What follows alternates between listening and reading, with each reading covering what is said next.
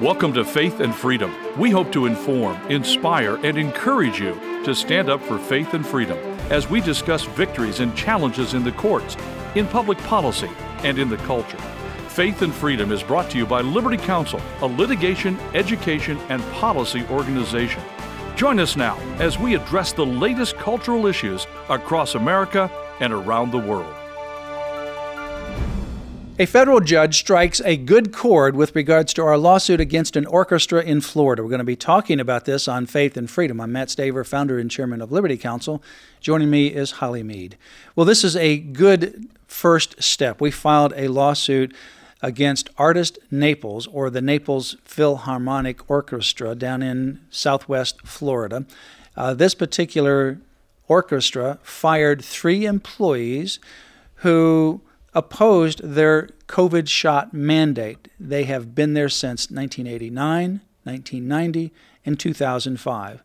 They're tenured. They beat out lots of competition in order to get those positions, and they are highly, highly qualified.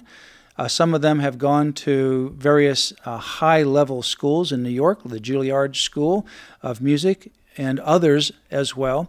And they have been a significant integral part of this orchestra for many years. A combination of 82 years, in fact. So they've helped build this orchestra for what it is. Yeah, and so this now orchestra they've been kicked to the curb. Is well known, and it's in this situation they came out with this COVID shot mandate, and they said that all the employees had to get the COVID shot. Well, these 3 employees said that they wanted to have a religious accommodation based upon their sincere religious beliefs that these COVID shots violated their pro-life convictions and their biblical convictions, and they didn't want to have any association with any shot that was associated with aborted fetal cell in the testing and or development phase. And it should have been no question. They should have been granted those right away. For 2 reasons.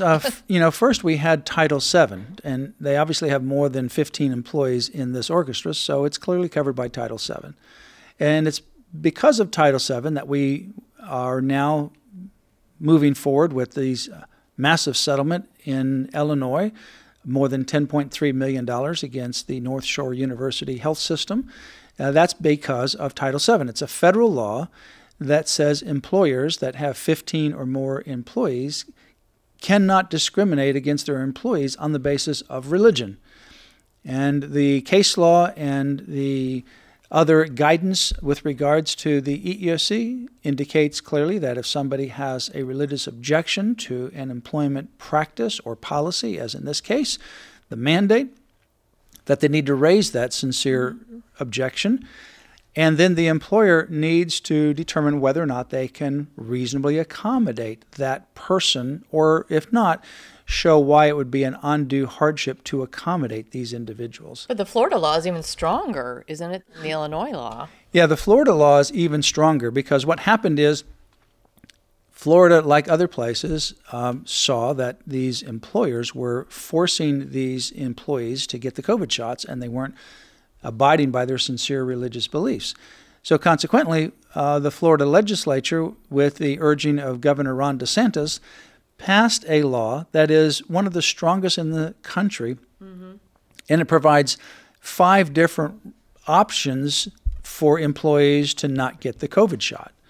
One would be, for example, if you're pregnant. Another would be that you just have an objection and you have raise that objection, whether it's based on religion or conscience. It's a broader objection right than even under Title VII because it includes just conscience that's not necessarily religious-based. And you can present other options. You'll test, or you'll quarantine, or you'll wear a mask, or whatever it might be as other options or alternatives. But you don't have to get the COVID shot. The bottom line is Florida's law is very strong, stronger than even Title VII, broader than Title VII, and employers cannot force employees to get the COVID shot against their will. Right. So the good news is this district judge in Florida has kind of given a good prelude, so to speak, and said that these 3 former employees, these 3 musicians, are likely to prevail in their lawsuit against the orchestra. When you file what we are terming here and what the legal term is, a request for a preliminary injunction. That is a ruling before you actually get to the final trial, because things are emergencies. They're needing to be resolved long before you go through discovery and the final trial. You request a preliminary injunction. And the orchestra is trying to replace these employees right away. It's a higher standard, but what the primary standard is that the judge has to determine that you're likely to prevail on the merits. In other words, once the merits are fully developed and the case is fully heard, it's likely that you will prevail. So it's almost like a looking into the future based upon the information that's available now that you're likely to prevail. That's the biggest hurdle. And the reason why we filed the preliminary injunction is because the Artists Naples Philharmonic Orchestra was already interviewing to replace their position. It's unbelievable, but yes, they are.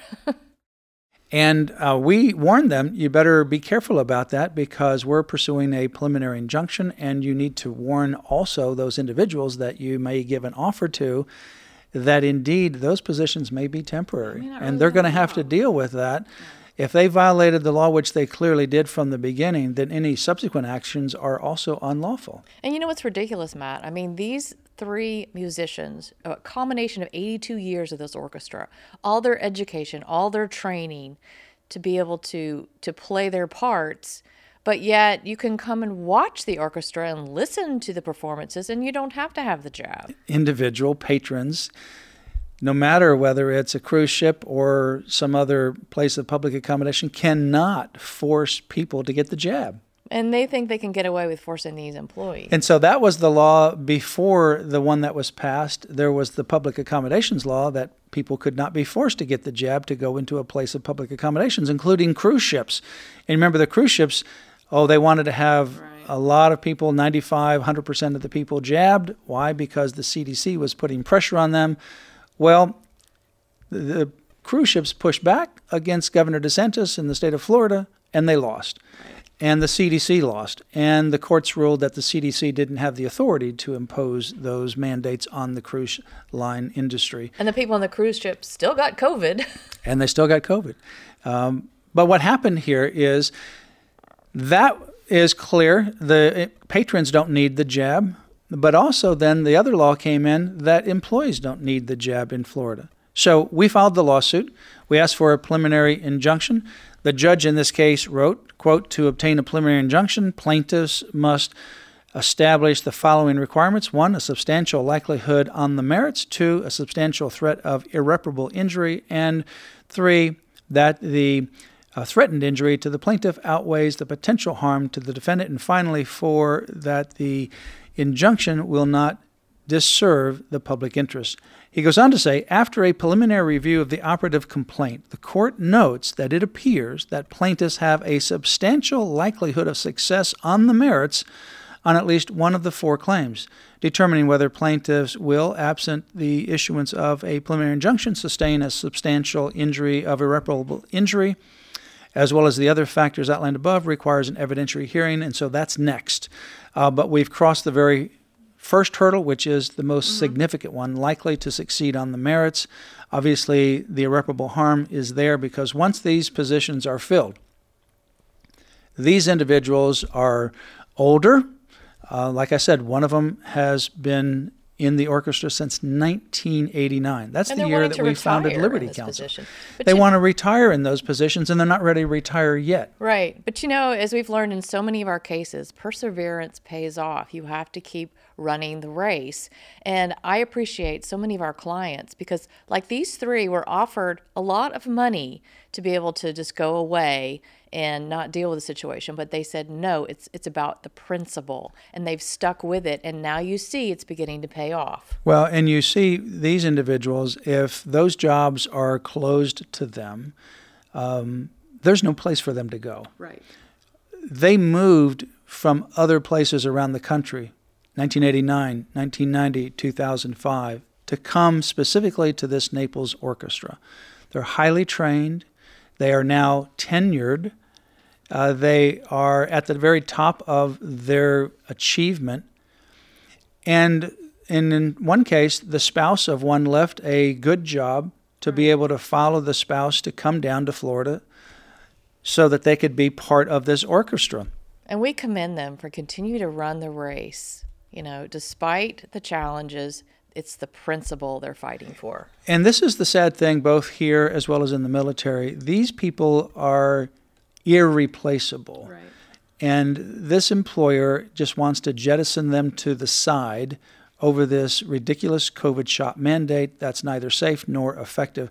We're going to keep you up to date on it. Continue to pray for this case. For more information, go to Liberty Counsel's website, lc.org. That's lc.org. You've been listening to Faith and Freedom, brought to you by Liberty Counsel. We hope that we have motivated you to stand up for your faith, family, and freedom. Get informed and get involved today. Visit Liberty Counsel's website at lc.org, where you can obtain email alerts and other information to keep you informed and involved. The website again, lc.org.